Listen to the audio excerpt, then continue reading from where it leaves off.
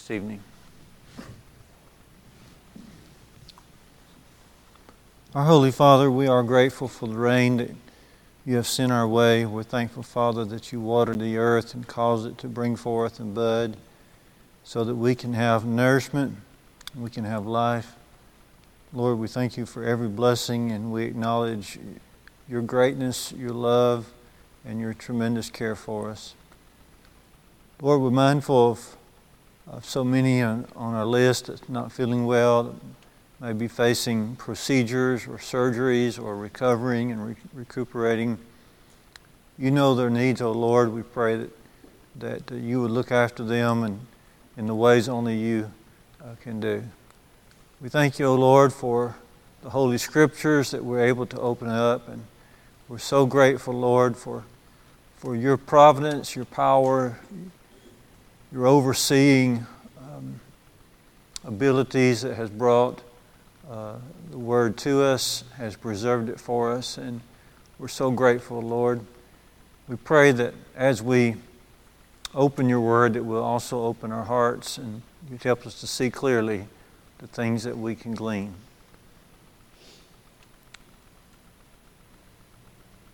Oh, Father, we don't know how to express to you our gratitude for your love for us, the tremendous love and manifested on the cross. Oh, Lord, help us to be ever grateful. Help us to grow in that appreciation. Help us also to learn to love as you have loved us. We're thankful, Father, and we pray diligently for our families that meet here. We pray for our mommies and daddies. We pray for our little ones. We pray that everything may be well. We pray that most of all, Father, that souls will be prospering. We pray that the Word of God will find a ready home in the hearts of all of our little ones, our grandchildren, and especially those assembled in classes this evening. We're thankful for our servants here that work diligently to have things prepared to share with our youth and with our little ones, and we pray your blessing upon them. And Father, now as we enter this class, we pray that as we thumb through scriptures relating to different themes, that we might be able to devote ourselves more strongly under your will. In Jesus' name we pray. Amen.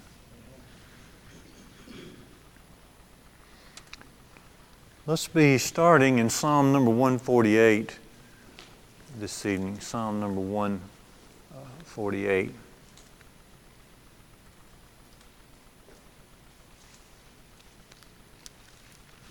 This is my father-in-law's Bible that he took to India. It's a Nelson Bible. It's his favorite Bible. Look how that does. Look how easy it opens. And, there's a lot of value in that, especially when you're standing before people trying to find scriptures. But so every once in a while I like to drag it out and to reflect upon him and his work. Psalm 148. Our theme this evening is lessons that we can learn from angels. Lessons that we can learn from angels. Lesson number 1 is God's creative power. God's creative power. And we're introduced to this in Psalm 148, if you'll follow along. Psalm number 148. Starting in verse 1, praise ye the Lord. Praise ye the Lord from the heavens. Praise Him in the heights. Praise Him, all His angels. Praise ye Him, all His host. Praise ye Him, sun and moon. Praise ye Him, all you stars of light. Praise Him, you heavens of heavens, and you waters that are above the heavens. Let them praise the name of the Lord, for He commanded, notice it, for He commanded and they were created. So who created the angels? Our Lord God. our Lord God. Now, let's make our way to the book of Nehemiah. Nehemiah, Esther, Job. So Nehemiah chapter 9, verse 6. Nehemiah chapter 9, verse 6. Nehemiah 9, verse 6, Thou, even Thou art Lord alone. Thou hast made heaven, the heaven of heavens, with all their host, the earth and all things that are therein, the seas and all that is therein, and Thou preservest them all, and the host of heaven worship Thee. These hosts of heaven is another way of referring to the angels of heaven. So we learn more, and we are reminded of the great creative power of God. So when did God create all things? When did God create all things? Yeah. Genesis chapters 1 and 2. That first creation week. Now let's be reminded that only God is not created. Every other being is created. Only God has the fundamental attribute of eternity. God is fundamentally eternal. Everybody else, every other being is created. And God did His creation work during that first week. So let's look at that, Exodus chapter 20. Run in your Bibles, if you don't mind, to Exodus chapter 20. This is, you might remember, this is a list of the Ten Commandments. And notice as an explanation is given concerning the Sabbath day to keep it holy. Notice verse 11, Exodus 20, verse 11. For in 6 days the Lord made heaven and earth, the sea, and all that in them is. Okay, so that certainly would include the angels. And rested the seventh day, wherefore the Lord blessed the Sabbath day and hallowed it. Hallowed it. I like to read Colossians 1:16 along with Exodus 20 oftentimes because it speaks there of the creation and all things being created through Jesus, and it's a little bit more elaborate. So I'm going to read Colossians 1 and verse 16 as well. Colossians 1, Colossians 1. For by Him, verse 16, Colossians 1:16, for by Him were all things created that are in the heaven and are in the earth, visible and invisible, whether they be thrones or dominions or principalities or powers. All things were created by Him and for Him. And so when we study angels, we are introduced once again to the creative power of God. Now, let's be turning our Bibles to the book of Hebrews. We'll be there 2 or 3 times this evening. And be making your way over the book of Hebrews just to notice this point here. And that is that when God created angels, He created them with a very distinct nature. Okay, so let's notice that as we run over to Hebrews chapter 1.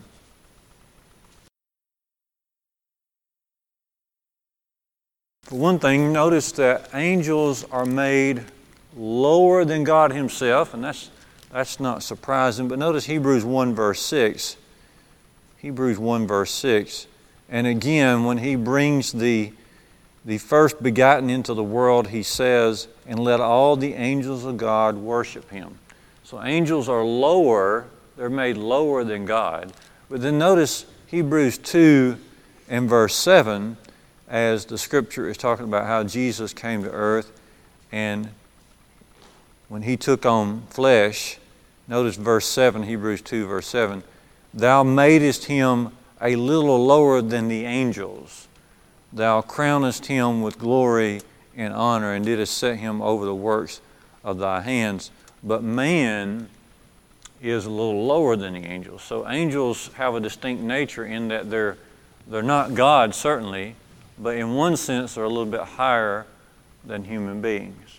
Okay? Because when you become a human, Jesus came to this earth, he was made a little lower than the angels. Okay? Now while you're right there in Hebrews, look at Hebrews 1:14. Hebrews 1:14. And notice concerning angels, they are called ministering what? Spirits. Spirits. That tells us quite a bit about the nature of angels, because in Luke 24:39, it's explained that a spirit does not have flesh and bones. Okay, and Jesus was saying there, that's his resurrection time. He was saying, "Touch me, feel me. I'm not a ghost. I'm not a spirit. A spirit has not flesh and bones." But this tells us quite a bit about angels.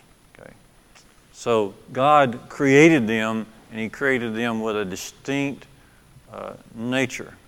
Okay, and one other thing about the nature of angels and the way God created them, in Matthew 22, Jesus explains that when we get to heaven, we won't be getting married, and we won't be given in marriage, but we will be as the angels. I think that's Matthew 22, 29 and 30. Okay, heaven will be a place where the physical relationships will just not be there. Okay.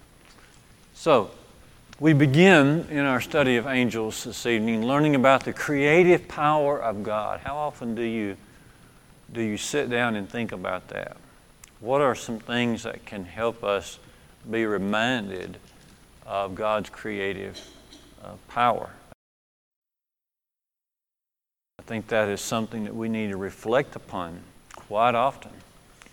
David said in Psalm 8, 3 and 4 that when he went outside and tending the sheep at night, that he would observe the stars and the heavens and how they were ordained of God, and they were the work of God's fingers. So observing the creation of God can help us be attentive to God's creative power. And then reading these passages, I love to do that. Colossians 1:16, Exodus 20 verse 11, going back through Genesis chapters 1 and 2. It's a great thing. It's good for our soul to be reminded just how powerful and strong and beyond our really imagination how strong God is. Okay. All right.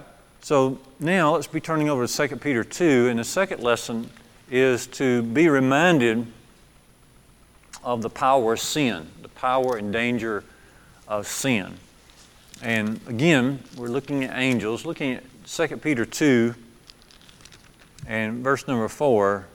Notice what Peter says.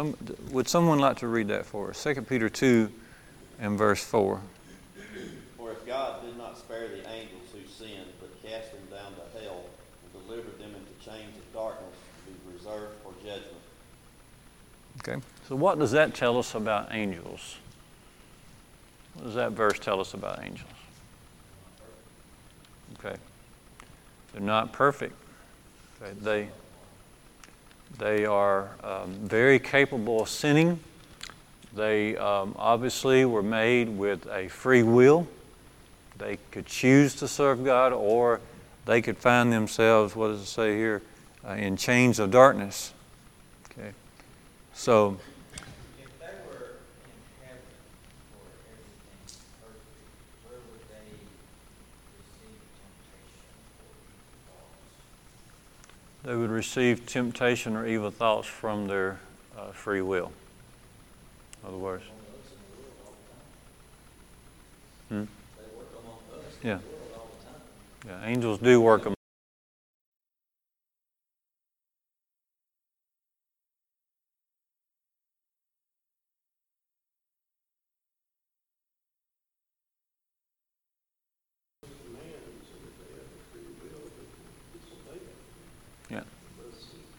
What is the definition of sin? According to 1 John 3, verse 4. You know the verse. Well, close. Just keep at it. 1 John 3, 4, what does that say? Sin. King James Version here says, sin is the transgression of the law. So when it says angels sin, obviously God has some sort of law in place, does have a law in place, and angels that violate that then find themselves in chains of darkness. Okay. So we learn here the danger of sin. Even from angels we learn about the dangers of sin. What is the other way we sin? Other than by transgressing the law, what's another way that we sin? Omission. What verse is that, Mike? It's coming to you. Right, James. It's that one, that's right. James 4:17.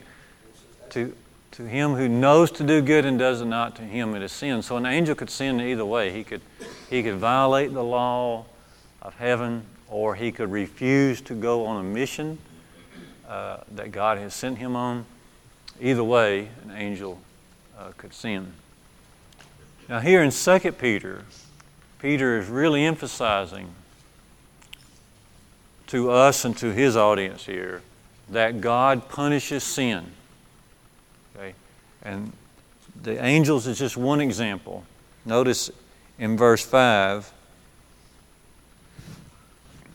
going back to 2 Peter 2, notice in verse 5 in 2 Peter 2, he spared not the old world, but saved Noah, the eighth person, who was a preacher of righteousness. So there in Noah's time, God punished sin. And then he brings up in verse 6, Sodom and Gomorrah from the book of Genesis. So again and again in 2 Peter 2, he's bringing up the fact that God punishes sin, even the sin of angels. Okay, now here's what Peter is really drilling in on.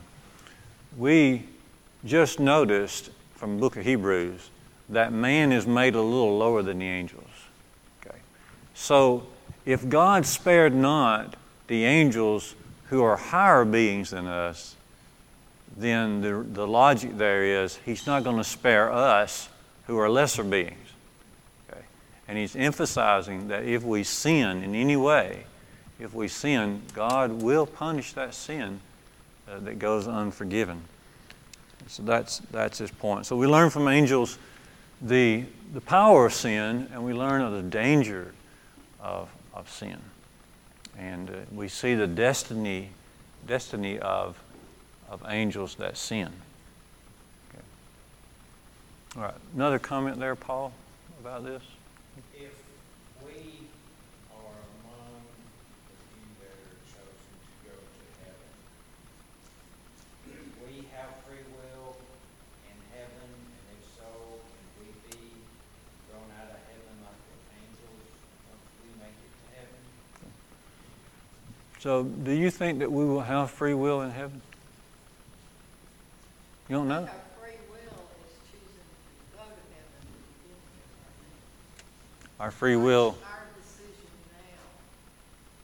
now is... we're using our free will to decide to follow the Lord so that we will be. Okay, and Paul's asking, once we get there, will we still have free will? Would be sin there if there is. That's a good question. I don't know that it's able to be answered. Go ahead. And like the angels who were created there. We are going there because we already want to serve God. We want to be there. Mm-hmm. So why would we vary from that once we get there? Yeah. It seems like the promise of heaven, kind of what Brent's going to here, is that the temptations will be taken away, the burdens will be taken away. Yeah, it's going to be a reward. And there again, we try to put it in the sense of being physical. There's some things about it we don't understand and can't understand. Right. But it's a reward because we have chosen properly here Like Kay was saying, we exercise our free will here in order to be able to overcome. And those who overcome are able to sit there at His throne. You know. But once we're there, I don't think God is telling us just a whole lot about what takes place when we get there. I don't think we're going to be twiddling our thumbs. We won't have thumbs, but. One other thing about angels is safe, we know that two had names. It's safe to assume that all the angels had names. So Satan, I think this one that doesn't matter. Sure. I would think that we're going to be able to speak with them. You want to change your name? You want to change your name? I just hope everyone has on name tags. I'm going to do it. You want to change your name? If he can number the hairs on your head, I'm pretty sure he can give the angels lists. Well, Gabriel had a name, Yes. And who else? Michael. Yeah. Okay. All right. So, Satan. Satan, diabolical Satan. The third lesson that was on my mind about angels is the blessing that we have in that we have the gospel plan of salvation and they don't. They don't. We're seeing here from 2 Peter 2 that it seems like once they sinned, they were cast in the chains of darkness. But it doesn't appear that they have, it doesn't appear that our plan of salvation pertains to help them. It doesn't look like they had an avenue of redemption. Right. Let's look at this in Hebrews 2 closer. Yeah, Ken's saying they don't appear to have an avenue of redemption, especially through Jesus. And this is what Hebrews is going to bring out for us. Titus, Philemon, Hebrews chapter 2. And letting our eyes go down to, let's start in 14. Hebrews 2, beginning in 14. For as much then as the children are partakers of flesh and blood, He also Himself, this is very important here, He also Himself, Jesus Himself, took part of the same flesh and blood, that through death He might destroy him who had the power of death, that is, the devil. Verse 15, and deliver them who, through the fear of death, were all their lifetime subject to bondage. Now, verse 16, for verily He took not on the nature of angels. Jesus didn't. But He took on the seed of Abraham. Wherefore, verse 17, in all things, it behooved Him to be made like unto His brethren, that's us, that He might be a merciful and faithful high priest in all things pertaining to God, and that He can make reconciliation for the sins of the people. Okay. So Jesus didn't take on the nature of angels, but the nature of man. You wonder why angels do not have a path of redemption through Jesus? I don't know that there is an answer to that, but if you ever wondered about that. Well, they're already in heaven, and they blew it. They blew it. Okay. It could very well be that their closeness to God kind of makes sin inexcusable.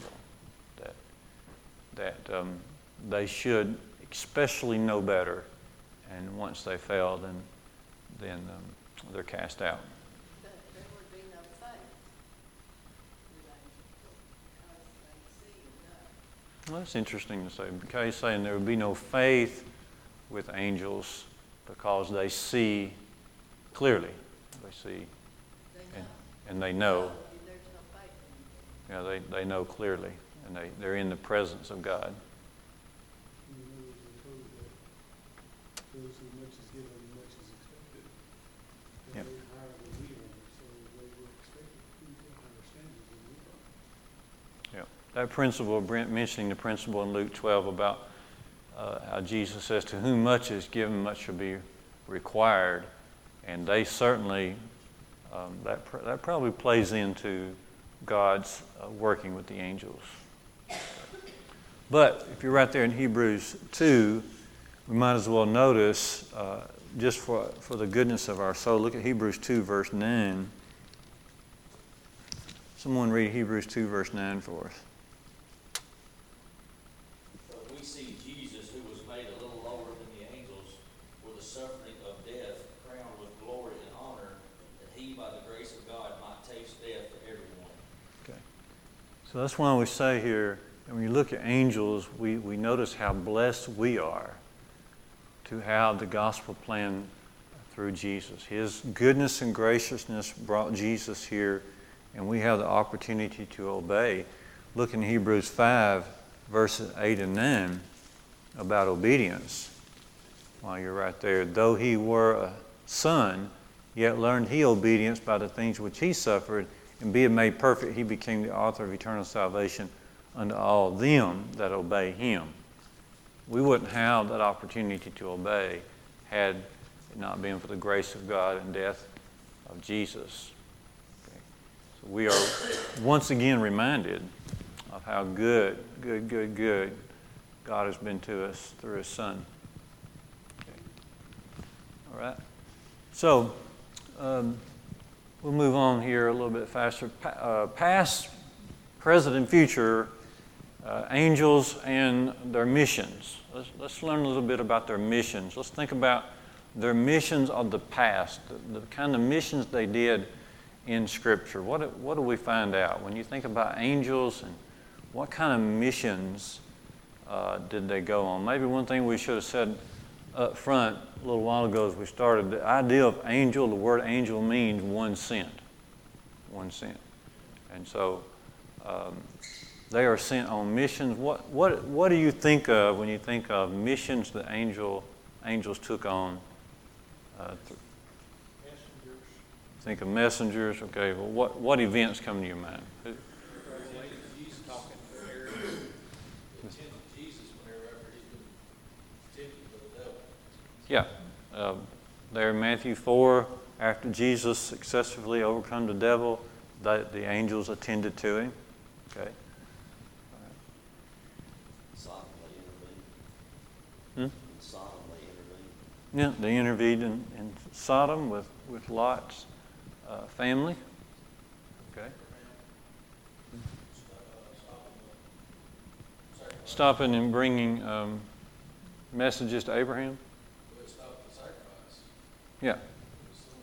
Yeah, to stop the sacrifice of his son, Genesis 22. That's right. The angel. Elijah, when he looked on the hill and he seen all those legions of angels. That's right. Ready to fight the war. That's right. You can divide their missions up into two things. They deliver messages, and they do these other works of rescuing. We know that a certain angel come to tell Mary about her birth. What angel was that? Okay, Luke 1:26, Gabriel. Okay, but if you look into the book of Acts, when you begin to read about the eunuch and his conversion, who was the preacher who was active in the conversion of the eunuch? Okay, it was Philip. If you look at Acts 8:26.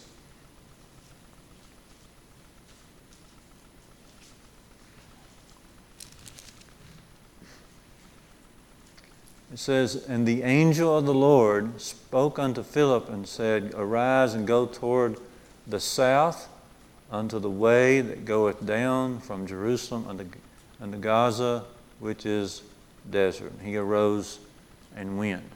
So angels were very active in their messages. You can look over to Acts 10 and verse 3 and notice that an angel come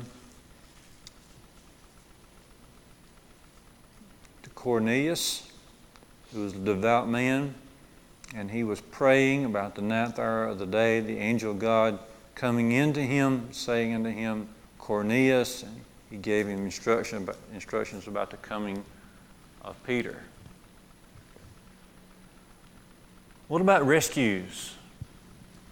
Rescues in the Bible. How are angels involved in rescues? What events come to your mind?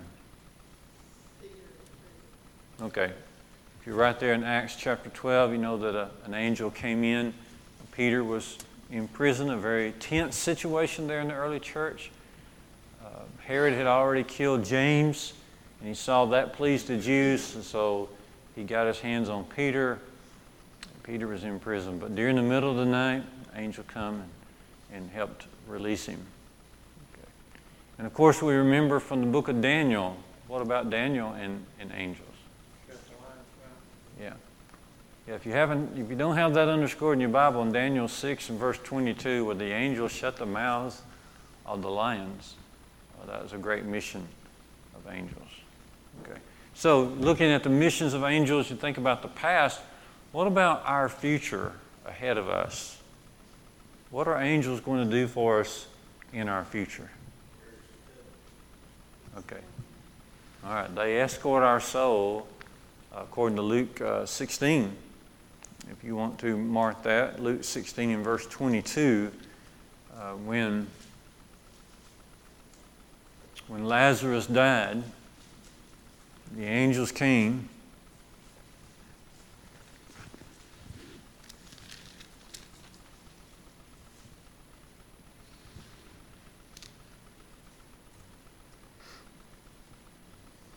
When the beggar died and was carried by the angels into Abraham's bosom, the rich man also died and was buried. So you and I have an angel in our future, for sure. Okay. One way. It just kind of left that kind of drab, didn't it?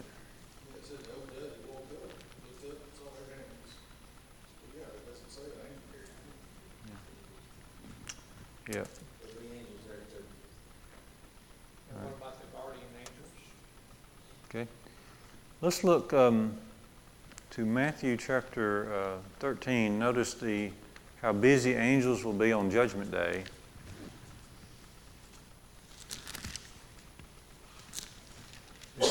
Somewhat of an unpleasant task, but the angels must do what God has commanded. Verse 40, we'll just pick up right in the middle of this little scenario Jesus is given about the tares. Verse 40, Matthew 13, as therefore the tares are gathered and burned up in the fire, so shall it be in the end of this world. The Son of Man, verse 41, shall send forth his angels, and they shall gather out of his kingdom all things that offend and them which do iniquity, and shall cast them into a furnace of fire, and there shall be the wailing and gnashing of teeth. So some angels will be assigned that particular role on Judgment Day. Notice out of the kingdom. We've learned on Wednesday nights several times the kingdom is the Lord's church. Okay. And there are folks that are associated with the church but are not faithful to God. And God knows what's going on in the hearts and lives of people. And so some will be cast out of the kingdom, and the angels will have that to do. Okay. So if you look at the past, they had some missions. Now in the future, they have some missions. Let's think about the present here before our time goes away. What do angels do for us now? Okay. Going back to Hebrews 1:14, you get a good clue there, at least it's a statement about what they do for us now. Hebrews chapter 1. Someone read that for us again when you get there. Hebrews 1:14. Are they not all ministering spirits sent forth to minister for those who will inherit salvation? Okay. So that would be speaking of us there in the last part of that verse. Those who shall inherit salvation. I love the word inherit. Okay. Don't you just love that? That's so packed with meaning. You know, who gets the inheritance from a father? The children. How do we become children of God? Okay. The new birth process. You know, obeying God, baptism, water, become children of God, faithful to Him as children. We become heirs. Doesn't Romans 8 talk about being joint heirs with Christ? Joint heirs with Christ. It's just amazing the kind of honor God is anxious to place upon us. That is a place of honor that we don't deserve for sure, but joint heirs with Christ. So, we're headed to heaven. Okay. They work in behalf of those who are going to inherit eternal salvation.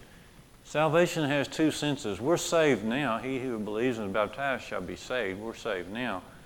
But we're going to enjoy an ultimate salvation one day. We've got to remain faithful, but there's an eternal salvation, heaven itself. Okay. And you recall that Peter says in 1 Peter 1 and 4 that to an inheritance incorruptible, undefiled, that fades not away, reserved in heaven for you. See, heaven is an inheritance for the children of God. And when you think about all that God has in store for us, then it's not surprising that He would be sending forth His angels to do service for us as we live here now. Okay. So how do they accomplish all this service that they're doing for us? Okay. So, well, we know it's not by miracles. Now, Cornelius is in the 9th hour there, and he's praying, and an angel comes and actually speaks to him. Well, that's not going to happen to us today because we're not living in the days of miracles. Okay. But does that mean that angels do not work at all? Okay. And I don't believe it means they don't work at all on our behalf. It seems pretty clear that they do. Okay. But it's we don't see God working, but we know He works. We believe in the providence of God. We believe that He works in our behalf. We strongly believe that. So why can't God use His angels as ministers of His providence in behalf of His children? Not that we would know when He's doing what, but it certainly should be reassuring to us. Anyway. Mike made reference to Matthew 18 about some would call it guardian angels. You can do your own interpreting there, but Jesus does say this, beginning in verse 10. Take heed that you do not despise one of these little ones, for I say unto you that in heaven their angels do always behold the face of my Father who's in heaven. Okay. So these little ones, whoever they are, have their angels who are beholding the face of the Father who is in heaven. Okay. So, when you look at verse 6, Matthew 18, whosoever shall offend one of these little ones who believe in me, it would be better for him that a millstone was hung about his neck and he was cast into the depths of the sea and drowned. So, evidently, the little ones here refer to believers, followers of God. So, angels, as Hebrews 1:14 says, angels are working in behalf of those who follow God. But they're ministering spirits. The spirit doesn't have flesh and bones, so we can't expect to see them doing this or that, but we can be assured that God is working in our behalf. Okay. Does that make sense? Is that too radical of a view? Or does that make sense? Does that fit Scripture? Pretty good. Do you believe in the providence of God?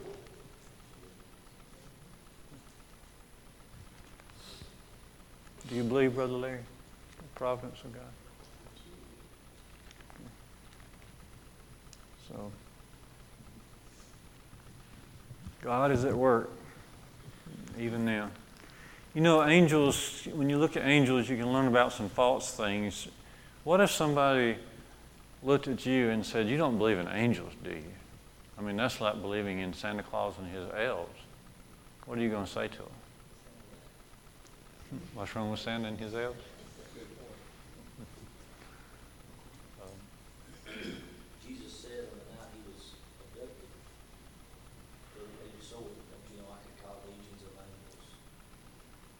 Absolutely. How can you read the Bible and not believe in angels?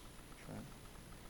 So if somebody's mocking us because we believe in angels, we say, well, the testimony of Scripture tells us that angels are real. And we encourage them to start reading the testimony from the Scriptures. That's a good. The world has developed for years misconceptions of angels. They become kind of more idol at times to worship. They generally, I've had friends and they think of guardian angels since they're, I know some have to, how many times I have to go to the yard. And a friend of mine was taken because she was just praying out loud, and saying, God, take the car with the wings and get us that, and things. And, we look at them in guardians that they're just right here doing everything and watching others, but they got to understand things. God lets things happen, and it doesn't mean that an angel did not help us or did help us. There's not anything in the Bible that's talking about a guardian angel and the way the world looks at it. Yeah. I guess we need. I don't think I said that. I guess you're saying stay safe and know that God works, but you can't really say that this is. I believe in providence, but we do have misperceptions, the way they draw drawings of angels and things that simply you don't find in the Bible. If we go back to what you said before, the miracles don't happen. Right. And that confuses a lot of people because they expect that if there are angels, then why don't we see them? Why aren't they working like they used to work? Right. It's hard for us to understand the difference between there's a miracle and the providence of God. They don't, that's a hard concept, the providence of God, to quite understand. Right. They get those very confused, and that goes out to people that go to church who lost all the time. Can you give a good summary of how the providence of God is different from miracles of God? Well, I think miracles were, I don't know if I can do very well without thinking about it for a little bit, but miracles were something that we have a recollection of, we have to be photos of it down, this is the end. Problems is something nowadays we cannot, because miracles don't exist, we cannot go and say that for sure that God, sounds critical, God was watching when I had a stroke. You can't just say that was the problem. Trying to think, God didn't say that if my dad had a stroke, that he saved it, it was his providence, he didn't die just yet. I mean, maybe, but I don't know 100%. I have learned that. Just health-wise, his heart wasn't good to get out. I have learned that if I'm in a waiting room and an older Christian lady is getting better and she says, God has seen me through this, I'm going to agree with her. Well, yes, because of the way he has. Because, anything that's good, God gets credited with anything that's good. Yes. Because, But I don't know that we can sit here and say, oh, a lot of people get treated in, that's God punishing us. I don't know, it could be. but one thing is, don't let people push you around because you believe in angels. They're going to try to compare them to elves and leprechauns and that kind of thing.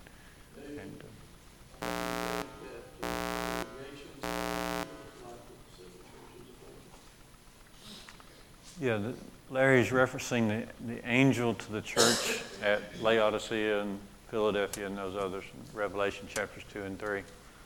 And I guess it's possible. What do you think? Where is it? I usually go to talk about the prophets of God and some of the Testaments talk about Elijah and such, and that's one of them. Oh, James 5, James 5 16 and 17. Yeah, James 5, 16 and 17. I'm trying to talk about prophets. That's a good one to refer to. I'm confused. If someone's a Christian, why would they have an objection to you believing in the existence of angels? Like, why? Well, It doesn't make any sense. but a lot of when people do not believe, then that's one thing they use is you expect me to believe in a God that talks of angels. They put them in the same category as these other fairy tales. Okay. That's just somebody that's not doing anything. Here's the thought. Yeah. What else did you? Yeah. Quick thought that I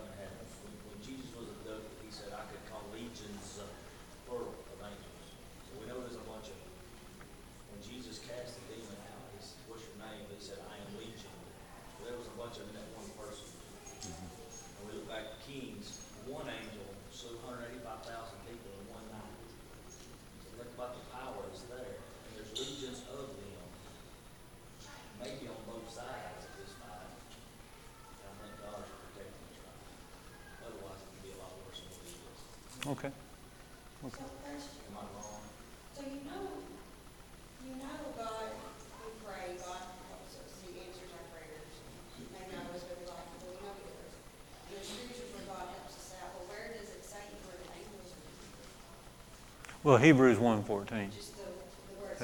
He says, send forth. In fact, the verb there means he continues to send them forth. To When we rejoice, when, someone's baptized, and they're rejoicing in heaven, and they're praising God. Sure. It's really odd, isn't it, that now that the God talks about that they're doing her? Well, we just don't know. They're working now. So we really just don't know what that ministry. No, it's behind the scenes. It's invisible, but it's real. Just like God is real.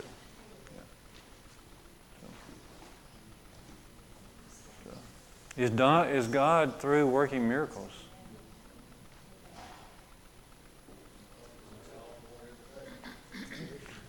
It's not what I meant for you to say. A child is born every day.